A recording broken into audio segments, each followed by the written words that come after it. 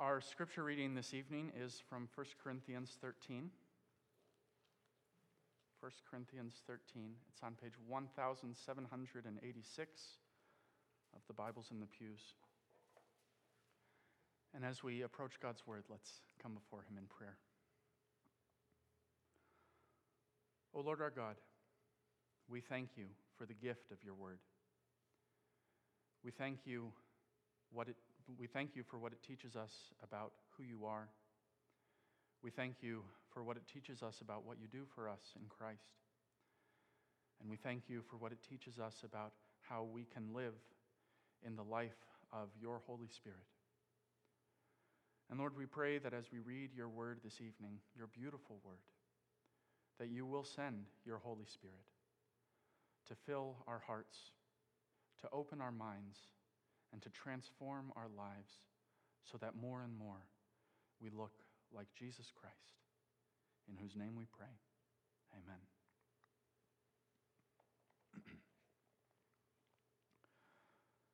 1 Corinthians 13.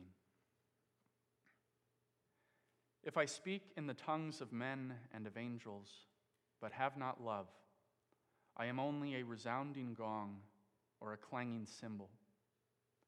If I have the gift of prophecy and can fathom all mysteries and all knowledge, and if I have a faith that can move mountains, but have not love, I am nothing. If I give all I possess to the poor and surrender my body to the flames, but have not love, I gain nothing. Love is patient. Love is kind. It does not envy. It does not boast. It is not proud. It is not rude. It is not self-seeking. It is not easily angered. It keeps no record of wrongs. Love does not delight in evil, but rejoices with the truth. It always protects, always trusts, always hopes, always perseveres. Love never fails. But where there are prophecies, they will cease. Where there are tongues, they will be stilled. Where there is knowledge, it will pass away. For we know in part, and we prophesy in part. But when perfection comes, the imperfect disappears. When I was a child, I talked like a child. I thought like a child. I reasoned like a child. When I became a man, I put childish ways behind me. Now we see but a poor reflection, as in a mirror. Then we shall see face to face. Now I know in part. Then I shall know fully, even as I am fully known. And now these three remain: faith, hope, and love. But the greatest of these is love. This is the word of the Lord for us this evening.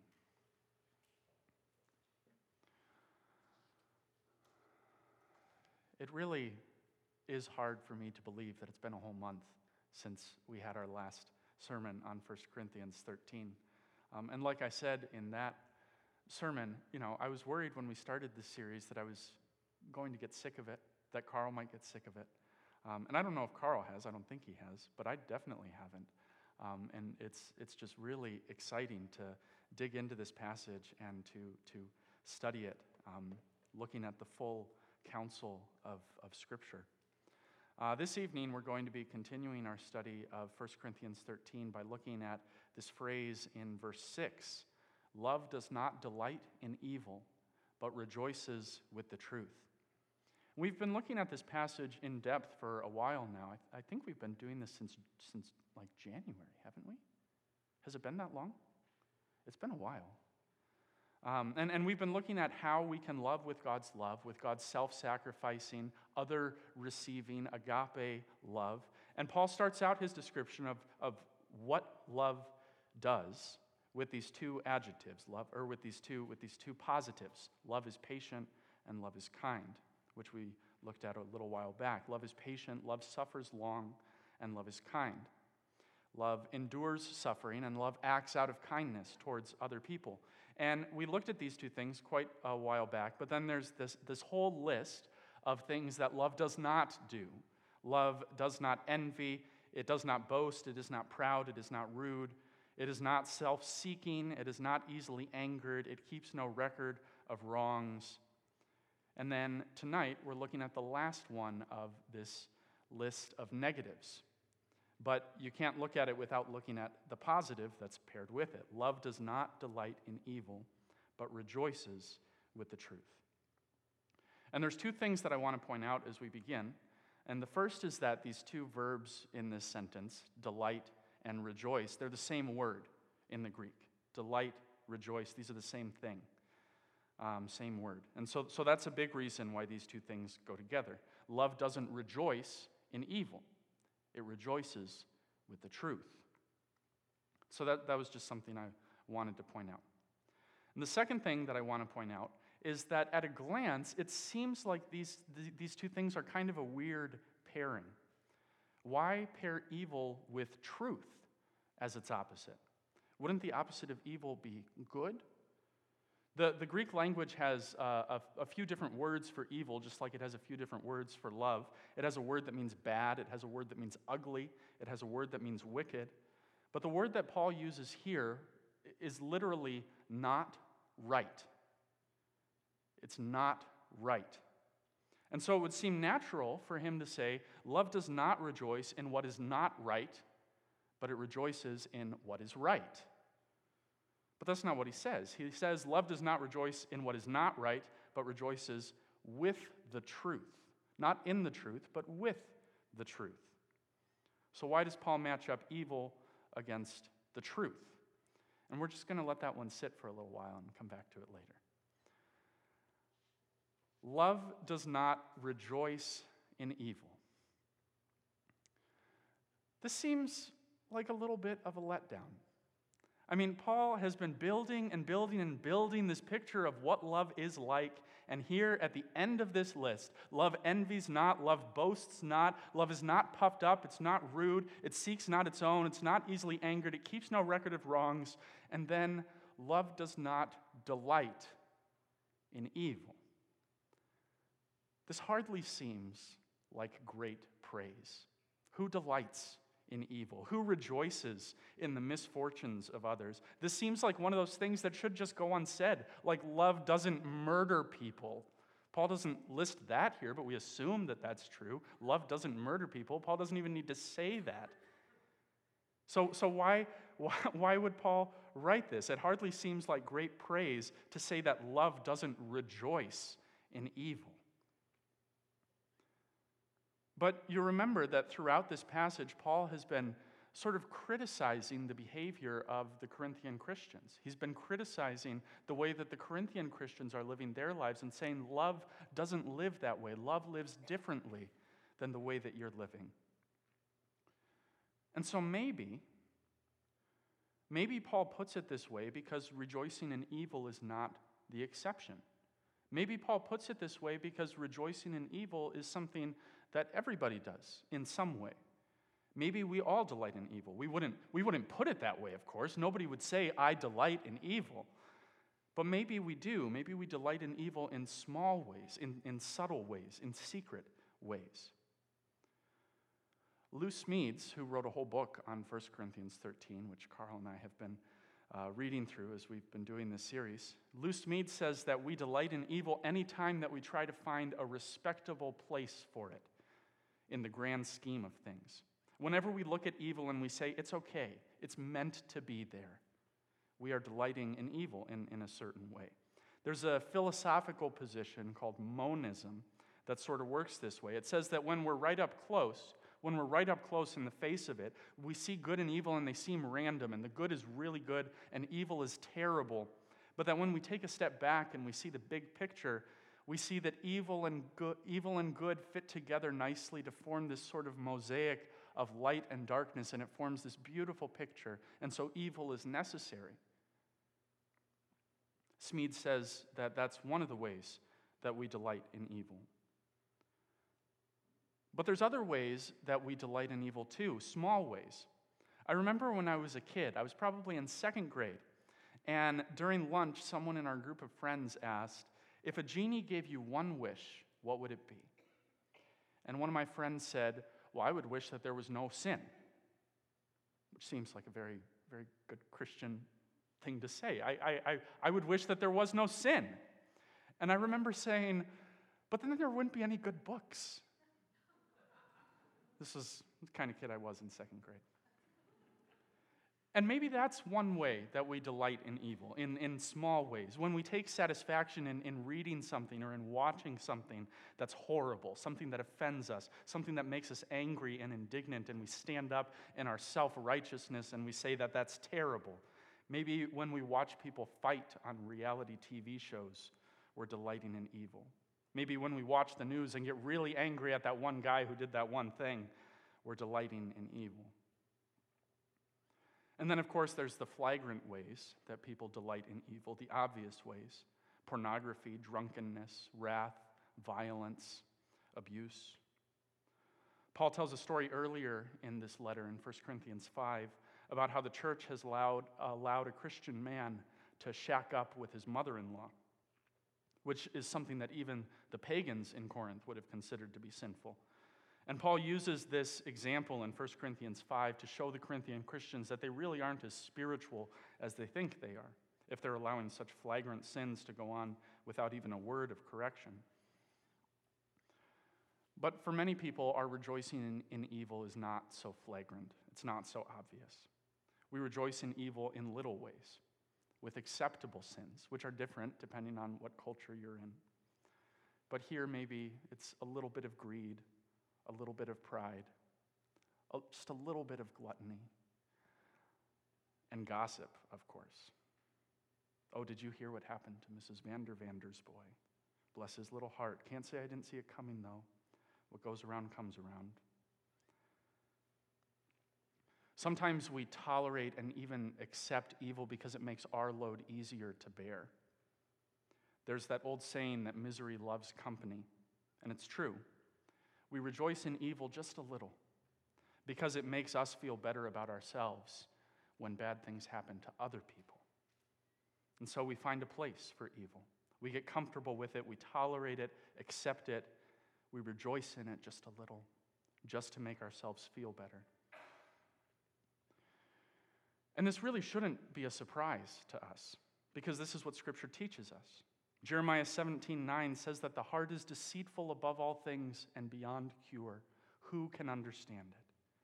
And the Catechism, which we read earlier in the service, takes it to a whole, it states it so boldly that I have a natural tendency to hate God and my neighbor. We delight in evil. We're subtle about it, we're secret about it, but our natural tendency, our natural behavior is not to love. And this is how things have been since the fall in Genesis 3. The book of Genesis, the first book of the Bible, is this awesome story about the goodness of God and the wickedness of humanity. God creates the whole universe, the whole creation, and throughout the creation story, we see God saying, it's good. It's good. And at the end of everything, he looks at everything that he's made and he says, it's very good.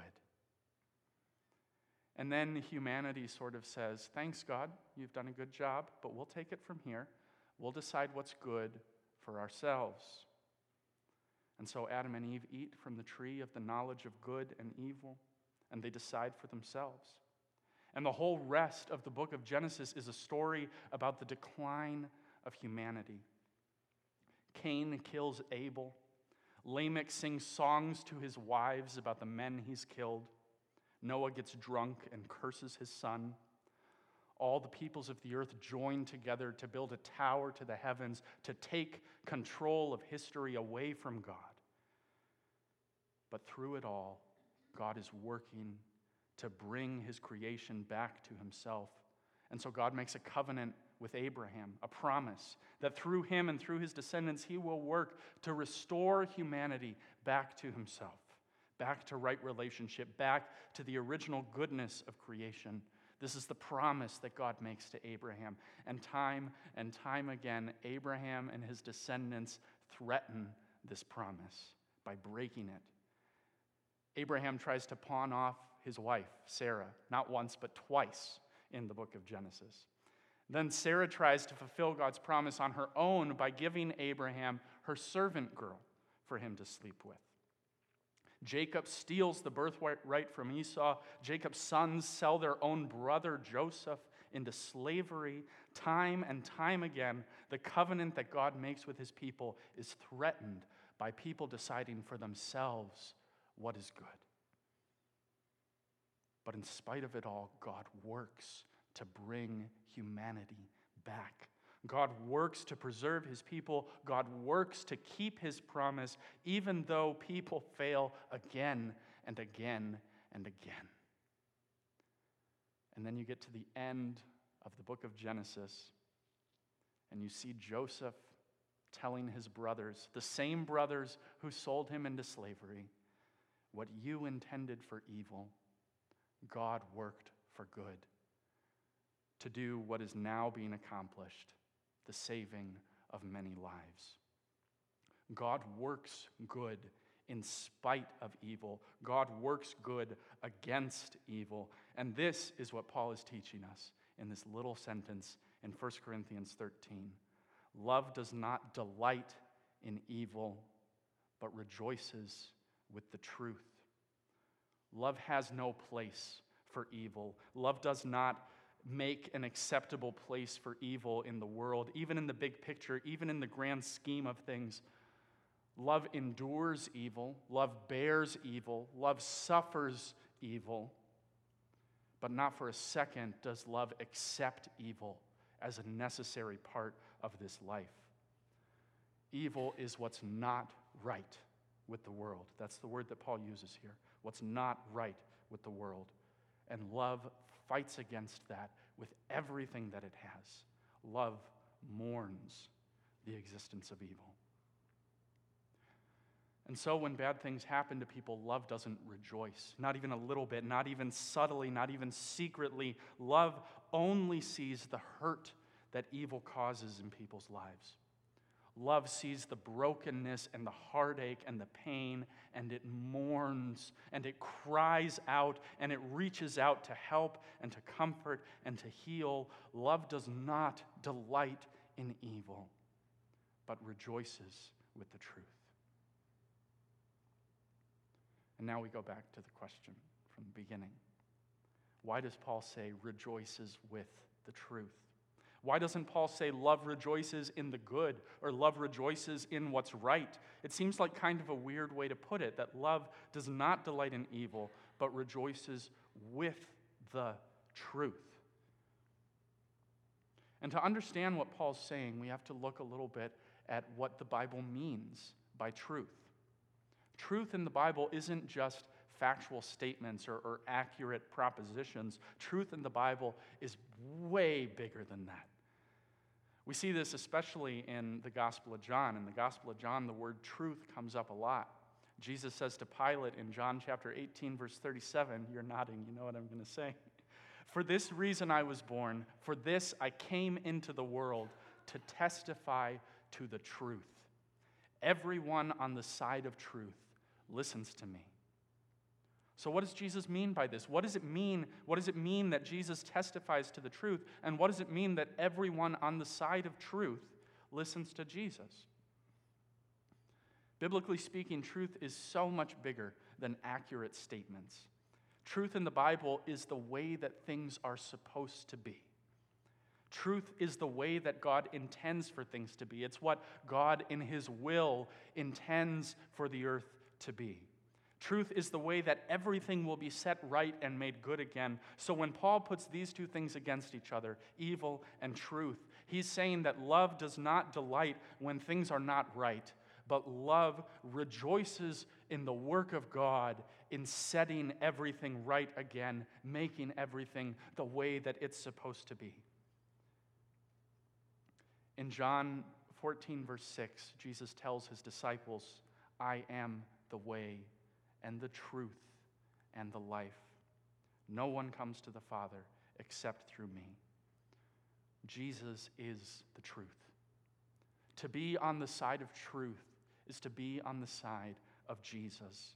The same Jesus who fights against evil, the same Jesus who defeats sin and death in his death and resurrection, the same Jesus who is working to restore humanity to right relationship with God, the same Jesus who fulfills the law and forgives our sins and gives us his Spirit so that we can live with God. To rejoice with the truth is to rejoice with Jesus. To rejoice with the truth is to rejoice in the victory that Jesus has won over evil and sin and death. To rejoice with the truth is to rejoice in the work of God, making all things right, making all things good, restoring creation to the way it was supposed to be. Love does not delight in evil, but rejoices with the truth. This love is a gift from God. It's a divine blessing. It's something that we can't accomplish on our own because of our sinful nature unless, as the Catechism puts it, we are born again by the Spirit of God. And that's what we testified earlier this evening. When we take the side of truth, when we rejoice with the truth, when we rejoice with the work of reconciliation that God is doing, and in rejoicing with the truth, we look forward to the future, when God will set everything right, when God will make all things new. It's not hard for us to see that evil still has a grip on this world. We see it in the news, we see it in the bulletin, we see it in the lives of the people who we love and who we know. We see evil, we see how it hurts people and tears them down, and it makes us mourn. It makes us mourn. But we do not mourn as those without hope, because we have a powerful Savior who is the truth. We have a powerful Savior who's come into the world to put an end to sin and evil, and who is working still in us through his Holy Spirit. We have a powerful Savior who will work for good in spite of evil, never accepting it, never finding a respectable place for it. We have a powerful Savior who will not rest until evil is completely defeated, until death is swallowed up in victory and the dead are raised and darkness is no more. It is in him that we put our hope, in him that we rejoice. In the name of the Father, the Son, and the Holy Spirit, and all God's people said, amen.